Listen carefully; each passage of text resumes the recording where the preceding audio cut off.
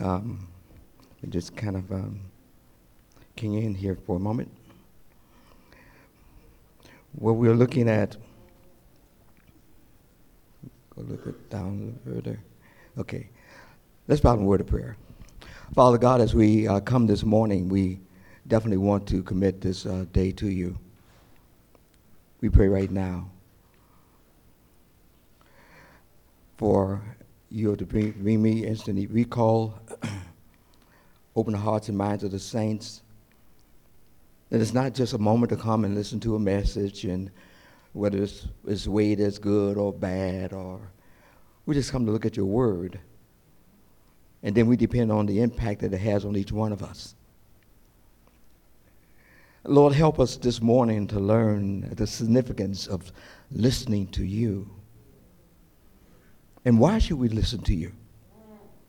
I think that's so important in the whole course of the Beatitudes. Why should we listen to you? May we nail these things down as we continue the Lord's discourse to the believers. May we learn, hear, learn, and apply, and be pleasing in your sight. May it be a source of empowerment. Regardless of what life has to give us, we are empowered from the inside to deal with the outside. In Jesus' name we pray. And all the saints said, amen. Well, as we kind of click this on here, we're ready to go. As we look at I always bring this up for our series. I wanted us to at least begin to, and I'll keep flashing this before you. This world is not my home. I'm just passing through. You see?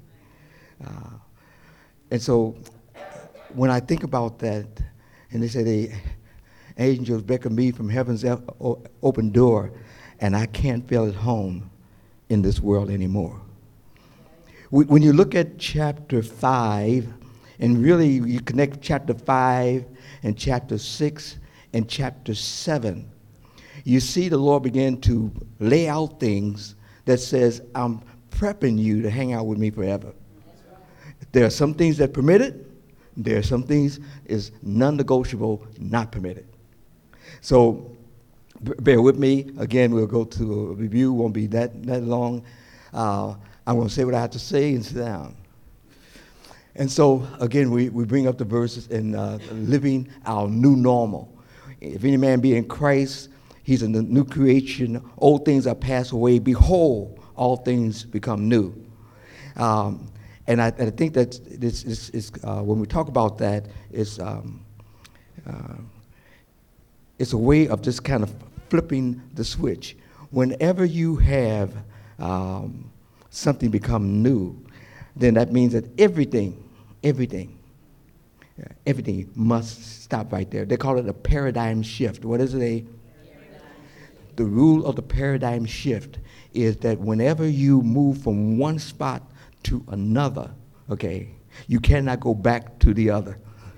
Okay, so if you're single now, praise the Lord for your single. When you get married, then quit wishing about being single. You have made the paradigm shift. Okay, so live it well. All right, so as we look at this, then we want to look at Matthew 5:48. That's what we're aiming toward. That's what we're going to, that last part. And there it says, therefore you shall be perfect or holy, just as your Father in heaven is holy. And of course, the question on the table is it possible for the believers to be holy like God? And I tell you, yes. Remember, then why do you say, what's your burden of proof? How does it apply to me? We're on our way to that. Okay. Meanwhile, the Lord began to work us through some things. We talk working us through some things. That's where I want to work with you before we get into the verse. I want you to read it out loud. I know it's small writing there, but read it out loud. What does it say? You are one of a kind. I want you to personalize that. I'm one of a kind. I'm one of a kind. There'll never be another Donna person. And I praise the Lord for Donna Person. I praise the Lord for her life and ministry, and I mean, just all the things that she has done for the congregation. Just been a blessing. But each one of you are unique. And and you're one of a kind. Annie, one of a kind. There'll never be another Annie. And so if you see Annie there, treat her, because that's the only one. That's it. See, that's it. Now, don't be thinking about your enemies and say, Lord, get rid of the one of the kind, okay? But the whole idea is this: you are one of a kind. If that begins to sink down in your soul, and I mean, you're not bragging. You're just saying what the Lord see you as. You're one of a kind. Then if that's the case, then last week we talked about the Blutenbaden. And this word Blutenbaden is a German word, and the word Blutenbaden, it means blood and soul. Adolf Hitler used this word. The word isn't bad; it's that he used it in a bad way. But guess what? You still have that Nazi thinking even today. The Nazism, that whole thinking today. You know why? Because Blutenbaden means blood and soul. That means that's right where you are. I broke it down to you further. There's about public position. Your public position, what you say before folks in the public. Then we talk about not only the public position, then we see our private activities. It's what you do behind the doors. Okay. But no. When the Lord came to talk to these folks, it wasn't from a public position. He wasn't saying in the private aspect. He says, I'm getting where it really hits. He says, I'm talking about our core values, where you are, what you think about. He says, I am concerned about that. When you leave this place, who you are in secret walks with you. And so the verses that we're going to go through and everything else, the Lord says, when I'm speaking, I'm not doing a public speaking. I'm not saying something that you practice in private. It says, in your core values, while you are alone by yourself, the things that you think and act, it says, that's what I'm talking about. All the verses that I'm saying from the beautiful attitudes, blessed are the pure in heart, and all, it says, I'm talking to the core values. Why? Because I'm getting you home getting ready for glory. Get the idea? So since I'm getting you home to glory, then there's some things that are non-negotiable. There's some things that I will not tolerate at any point. You cannot and you will not justify not in my presence. A lot of folks say, I don't like to hear all that. Well, hey, the Lord says, then you can go to your own world. But meanwhile, leave your brain here, because that's my brain, okay? Leave all your blessings here, because I gave it to you. So you do what you can do apart from me. Because Jesus said, apart from me, you can do what? Nothing. So we go in our review.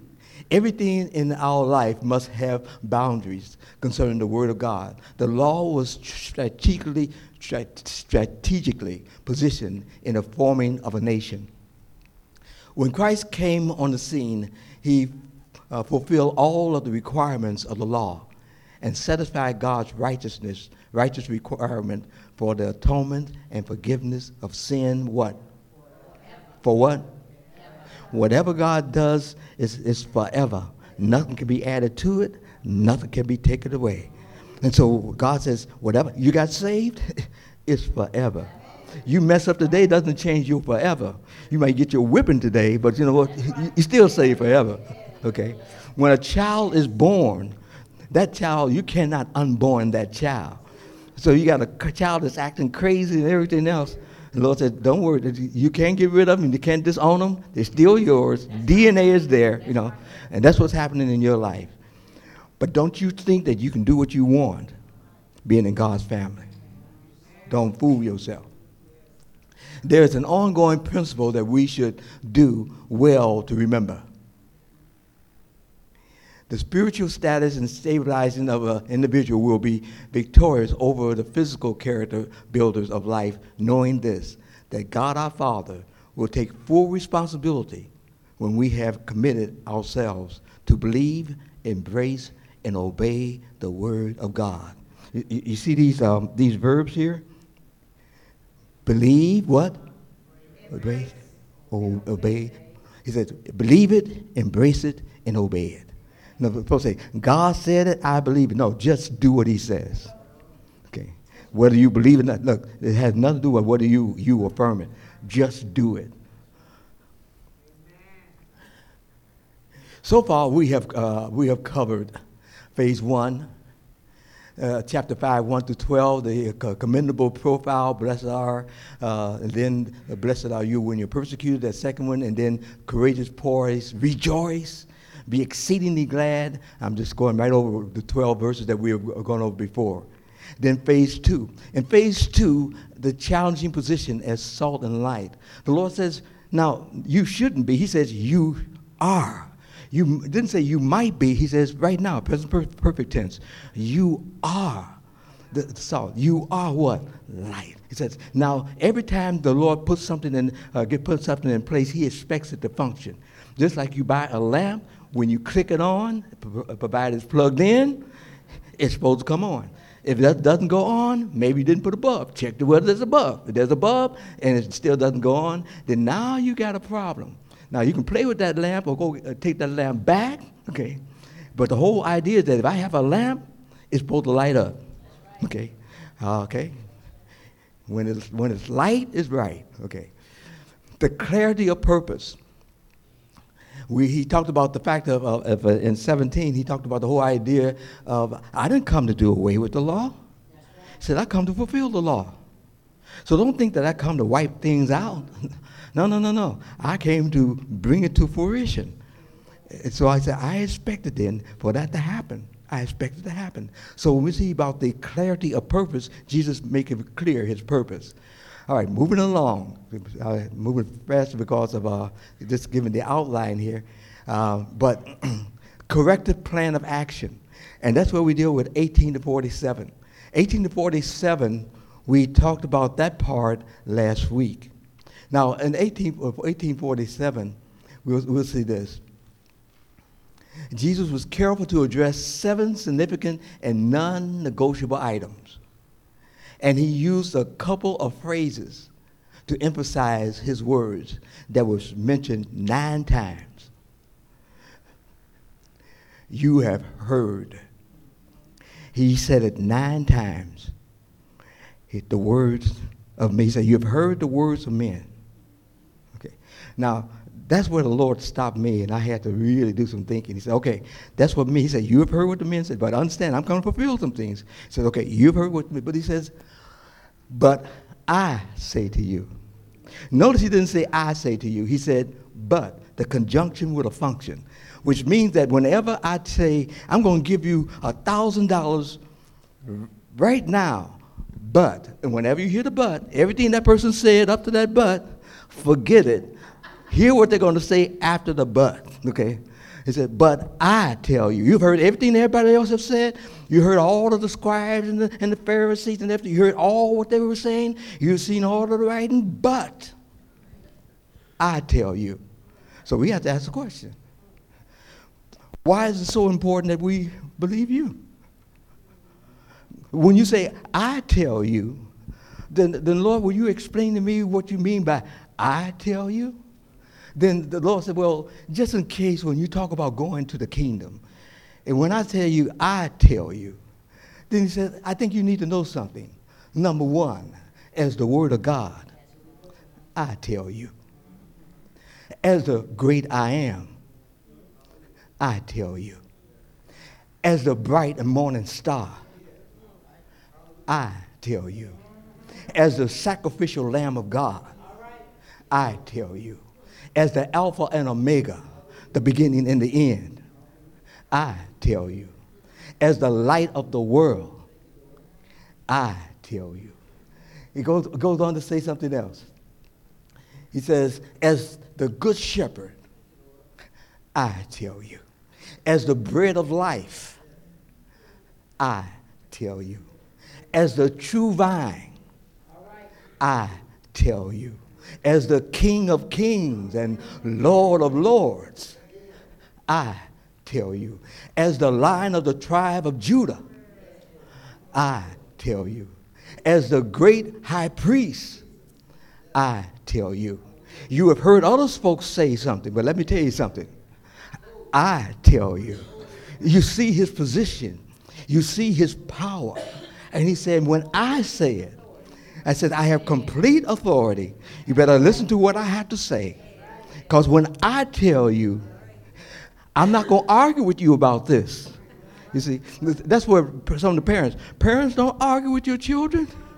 You're the authority. You're the parent before you are their friend.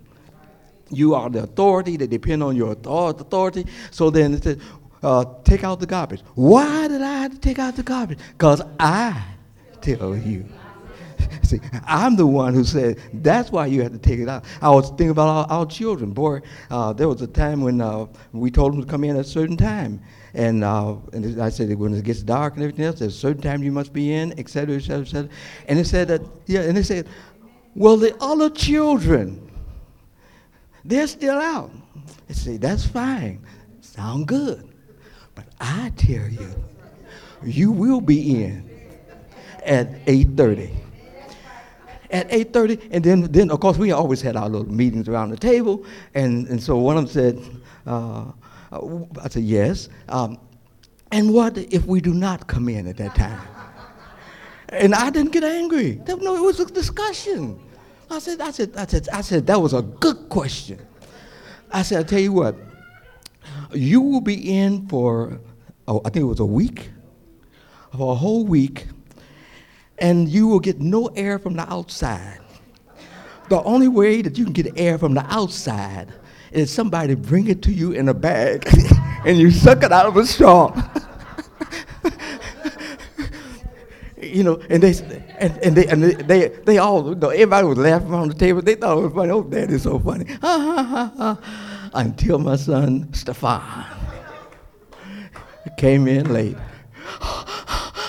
Daddy, I tried to get in at 8:30, but you see, I was witnessing to others, and they didn't know who they were talking to. I gave them the courtesy. I gave them the courtesy to just finish talking. I was witnessing to others, and I forgot about the time. Daddy, I tried to get here on time. I said, I really appreciate your evangelistic skills, your skills. I said, I think you did a great job. I said, now, in order for you to really be skilled at it, you will stay in for one whole week. You will get no air from the outside. Somebody had to bring it with a bag. You have to suck it out of a straw. The Lord says, I say to you, that means don't come up with any excuses. Because I know your thoughts are far off. He said, I say to you. So the first thing that we talked about in that whole area, last week we covered a murder, being able to kill with your words. Then we talked about adultery. You are guilty of the lack of control of your eyes and thoughts. This week, let us consider marital faithfulness in making oaths. Marital faithfulness, 27 to 30. Furthermore, it has been said, did you get that right? It has been said, whoever divorces his wife, let him give her a certificate of divorce. But what? I say to you, that whosoever divorces his wife for any reason, except for what? Sexual immorality, causes her to commit adultery. And whoever marries a woman who is divorced commits what? Folks have kicked this thing around and come up with so many excuses, prenuptial agreements and everything else. The Lord says, nah, I'm not going to do all of that. Here's what I'm saying. Don't get divorced. You see, you have to understand, now you hear the statement, you have to understand the concept. Why is the Lord saying that? And I think that's critical. God hates divorce. Malachi 2:16, for the Lord God of Israel says that he hates divorce, for it covers one's garment with violence, says the Lord of hosts. Therefore take heed to your spirit. Now notice what he says. He didn't say take heed to your actions. Say, take heed to your what? It didn't say take heed to what you do on the outside, but take heed to what you're doing on the inside, because your inside affects the outside. Whenever a person does something, he says, oh, I didn't really mean to do that. Well, you did it, which means you must have thought it. So then it started from the inside and worked to the outside. When folks come in for counseling, I already know that there's somewhere we have to look from the spiritual, then let's look at the physical. Straighten out the spiritual, the physical will be kind of fine. Okay, it's an ongoing principle, timeless principle. And so, why is divorce so devastating? Now, let's talk to the real part just for a few minutes there. Why is divorce so devastating? And we come up with this. Number one, let's read it.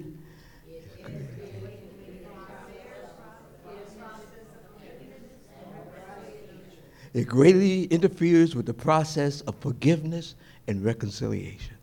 Whenever you divorce, then it really racks that a problem there. The next one.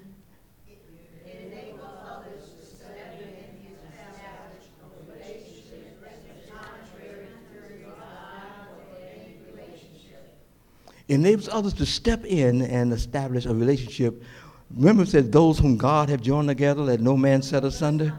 When you get a divorce, you open the door saying, I'm ready. The Lord said, no, I didn't open the door. The judge said it. I didn't say it.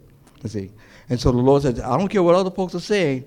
I'm telling you, the only reason for divorce is sexual immorality. Now, of course, I do my homework. And I've listened to some famous speakers and something that they have said, some that's well known to you. And even these individuals varied on the point. And I said, well, both of these guys I like. But then I got to the word, but God said, but I say to you. So that's what I'm going to do. Stand on the word. See? Because the ones who are making all these statements, they're going to die. Okay. And the Lord's going to hold me responsible for what I received and work out. He says, so I say to you, because it enables others to step in. There's another reason. Let's read it. Destruction of a friendship and covenant. Do you know that when a couple get married, it's a combination of them being your friend and your covenant partner for life? I ask couples when they come in, no, are you friends? And this pastor and his wife came in for counseling, married 36 years. And they looked at each other and said, are we friends? And the guy said, no, we're not friends. Wow. I said, whoa. I said, I got a long session going on here, you know? Because you already violated Scripture. And now it's working itself out in everyday living, and you're frustrated and you're angry, and that's why you're walking through this door. Here's the other. What does it do?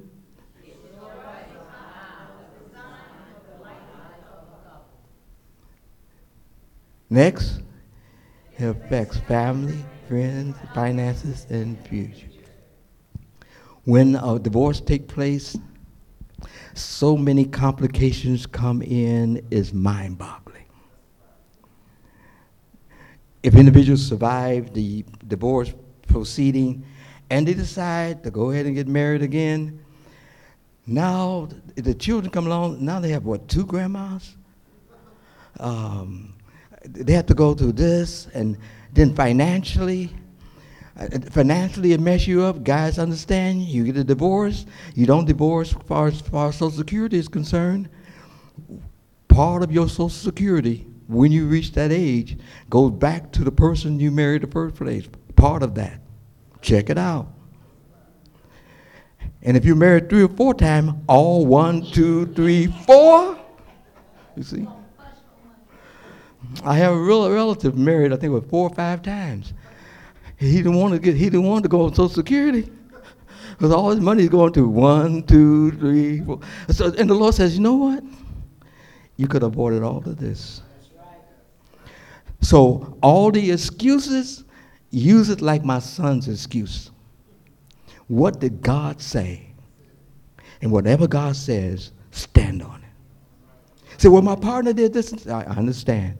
Then they're going to go to the Romans and everything else and go use these other. What did Jesus say?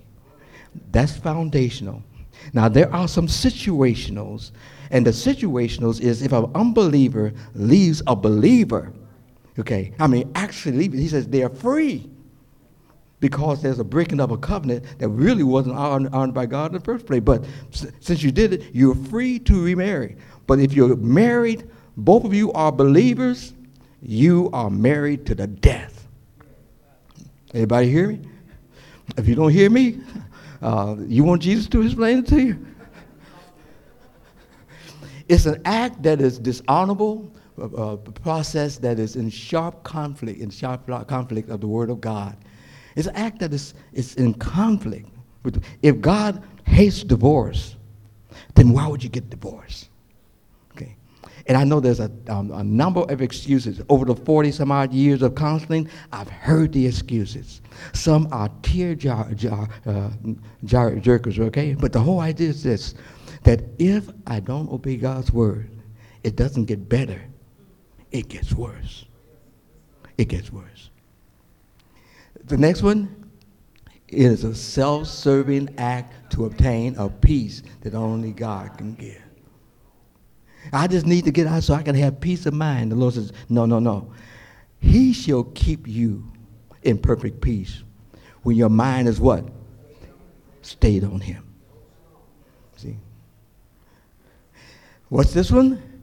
It has a devastating effect on God's generational agenda. The whole idea is this. God had for the marriage a generational, not just where you are situational, a generational agenda where others will be blessed, the results of it and everything else. When there is a divorce, it cuts that apart. And then when you bring somebody else in, it starts another complex, you see. And the Lord says, I never wanted that to happen. So please don't ask me to bless it. See, go back to the blessed word. I told you, don't do it, okay? Okay. Let's read this last one. It has a tendency to leave emotional scars that can last for a lifetime. I'm telling you, this is a fact. There are couples who have come in, and I asked them, have you been married before? They said yes. And so, I don't marry couples in a way. I'm very particular as to who I do the performance for. Number one, if you're unbeliever, I don't do your weddings. Okay. With believers, then you have a pastor. I'm only counseling. You go to your pastor. And so, but when we ask this whole question of emotional scars, I would ask them, okay, you're getting married again. Let me ask you, did you have closure on your other marriage? Were you able to walk away from it, close the door, so that you never have to refer to that again? Here's the reason why. When a person gets a divorce, this is my observation, it's a fact. It's a fact. If they were wounded in the past, they have the little shotgun, which means it's not going to happen to me again. Now, the partner that you're marrying don't even know that you have that shotgun on the shelf. So then, here you're going through 1 year, 2 years, things are wonderful. And then that partner will do something that triggered what happened yesterday. And what happened to him in the past is going to happen to you now. He's blown away. And the person says, I don't know, what happened? Why are you acting like that? Why are you taking me through these changes? What did I do to you? And I had to go back and clear up the past in order to deal with the present. It could have been all aborted when the Lord says, I do not accept divorce except through sexual immorality. Everybody with me so far?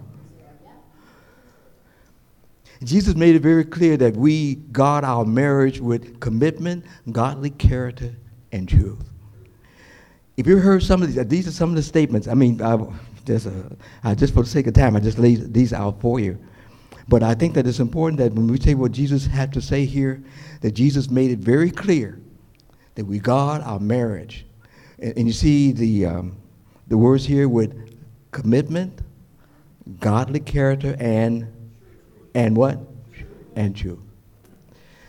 If you have your marriage guarded with this, you don't have to worry about divorce. Enhancement, yes. Challenge, oh, that'll be there. But you always come out on top because you're standing on the Word of God. Well, you've been patient. Let's move to the next one. Making oaths. The Lord says, now you folks go around making oaths about this and making oaths about this. He says, here's what I had to, on your way to glory. He says, here's some things I need to say to you about oaths. Let's read together. Again, you have heard that it is said to those old, you shall not swear falsely, but shall perform your oath to the morning. But I say to you, do not swear at all, neither by heaven, not bond, nor by the earth, nor is it his to do, nor by Jerusalem. Wow, Lord, that's a lot. Well, you got one more thing. Nor shall you swear by your head, because you cannot make one hair white or black. So the Lord said, don't swear by anything I created, all the way down to your hair. Don't swear by it. Boy, the folks used to make all these different oaths and everything else. It says, I swear by, and I ran into some problems there. I ran into, well, I'll tell you this in a few minutes. But let your yes be what? Yes. And your no. Is that clear? For whatsoever is more than these is from the evil one, the devil. Anything apart from that is from the evil one, the devil. The Lord says, I say to you, anything apart from that is from the devil. Wow. And so there are at least several reasons why we are forbidden to make an oath. One, what does it say? Two, to validate. You don't have anything. They heard the word about cripple, crab, or crutch, and all this other thing. You don't have anything. Only thing you have is what God gives you. So the Lord said, don't be putting that on before. No. Don't do that, okay? There's another one. Heaven, earth, Jerusalem, our head. Anything other than yes or no is directly tied into Satan's scheme, the evil one. Now I can say it. I probably told you before, just to repeat then. I had jury duty. In jury duty, they say you swear to tell the truth, nothing, the whole truth, and nothing but the truth. It says they were selecting jurors, and so they got around to me and they said, would you do what the judge directs you to do? And I asked, well, what is that the judge want me to do? They said either yes, this or yes. No. I don't know what he wants me to do. If he wants me to do something that is contrary to the will of God, I'm not going to do it. Amen. But if he wants me to do something that that is with the will of God, I'll do it. So when it comes down to swear, no, I won't swear. The Lord told me not to swear. So why would it, because I'm in a court and you're a judge with a position, why should I swear? I'll say either yes or no. That should be sufficient. Because the swearing means you're saying yes or no. Of course, they let me out early that particular day, paid my money, paid me the little stipend, everything else. But I let them know I'm not doing it. Karen and I rehearsed what I've laid on my heart. I said the only person I have to obey is God. You see, the only thing that I have to do is to serve God and die. I don't have to eat. I'll die. That's a choice. But I'm not obligated by anyone to tell me what to do that is contrary to the Word of God. I don't care who it is. I don't care what particular group it is, what special interest group it is. If it's contrary to the Word of God, then either I'll say yes or no. Make up your mind what you're going to do. We hear the whole idea when Joshua said, as for me and my house, we will serve the Lord. So the Lord says, if you're in my house, then don't use oaths. Don't divorce. I say to you. So please don't bring any hypothetical situations to me, because I'm going to take you right back to the verse. What did God say? Then what can I say that would trump what God have already said? Because he have already said that if I do it, I'm held responsible. Okay? This is important because guess what? I don't believe all of this has been taught. And that's why a lot of things have been set up, and there's a lot of even pastors who have compromised this. I know one pastor that has been married 4 times. So how can he counsel some other couple? You see? He's disqualified. He shouldn't have been pastoring. But the whole idea is that God said it, and that settles it. Jesus has made it very clear. Watch your mouth. That's what he said. Watch your mouth. Watch your marriage. Then he says, watch your mouth. Because there are ramifications. There are things that happens when you do not do it. Everybody with me so far? Then I think it would be good to close it out. One last thing. So far we have covered murder, adultery, divorce, oaths. And I think that it's important, and there's 3 more left to go over. But above all of these have been prefaced with these words. You have heard, but I say to you. Each time, here's what the world is saying. Here's what I am saying. They had a song, I have decided to follow Jesus. No turning back. The world behind me and the cross before me. No turning back. And he said, well, what if that happened? What if I did this? The Lord says, if we confess our sin, because this is not an unpardonable sin. He says, if you confess your sins, he's what? To forgive your sins and to do what? Cleanse you from all unrighteousness. Each of us has the responsibility to hear, receive, and apply what has been presented. You can control the choice, but not the outcome. You can stand on the roof and say, I think that I am Spider-Man. Don't do it. I, Spider-Man. Now watch, I'm going to jump over here and this fling over here. Don't. The law of gravity going to catch you. No, I am Spider-Man. I've been telling myself, and you believe it and you receive it. And the person jump, and it's where to go out. And he goes down, because he ran into the law of gravity. What goes up must come down.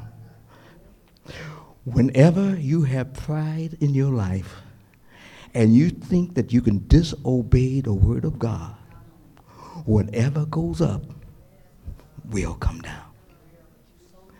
You have heard from others, but I say to you, be careful.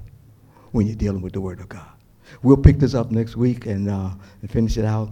As the Lord says, I'm getting you ready for glory. You're blessed. You're going to have haters. There's some situations you're going to run into. He says, and I want to walk you through it as you're on your way to glory. And no one can stop you from getting there. Amen. As we bow in prayer. Father God, I thank you for the time that we've had with the saints. Thank you for the instant recall. Thank you for things going well, that the PowerPoints, and that we're able to just kind of reinforce what has been said. And Lord, we just pray right now for each one of the believers. We pray, Lord, that we be more than just hearers of the word, but doers. James says that if we're more than that, says we're deceiving ourselves. If we don't do it, then we're deceiving ourselves. Not you, not Satan, we're deceiving ourselves. And we're going nowhere. I pray, Lord, that we get on board and stay with your plan. And if there be one under the sound of my voice that do not know Jesus Christ as their personal Savior, they must acknowledge that they are a sinner and that they cannot save themselves. They must believe that Jesus Christ, born of a virgin, was crucified, and his death and burial, and he rose again. Believe that he did that for our sins. And then ask the Lord to receive you into your life. Help them to do just that, Lord, to forgive them of sins and to receive them. Oh, Lord, you do not make it complicated. But then, too, Lord, we have not come before your presence yet. And help us to understand that when we come before your presence, we have a lot to answer for. So, again, thank you for the saints of God. Thank you for what you're going to do with the word. Great is your faithfulness. For in Jesus' name we pray. And all the saints said, Amen. Amen.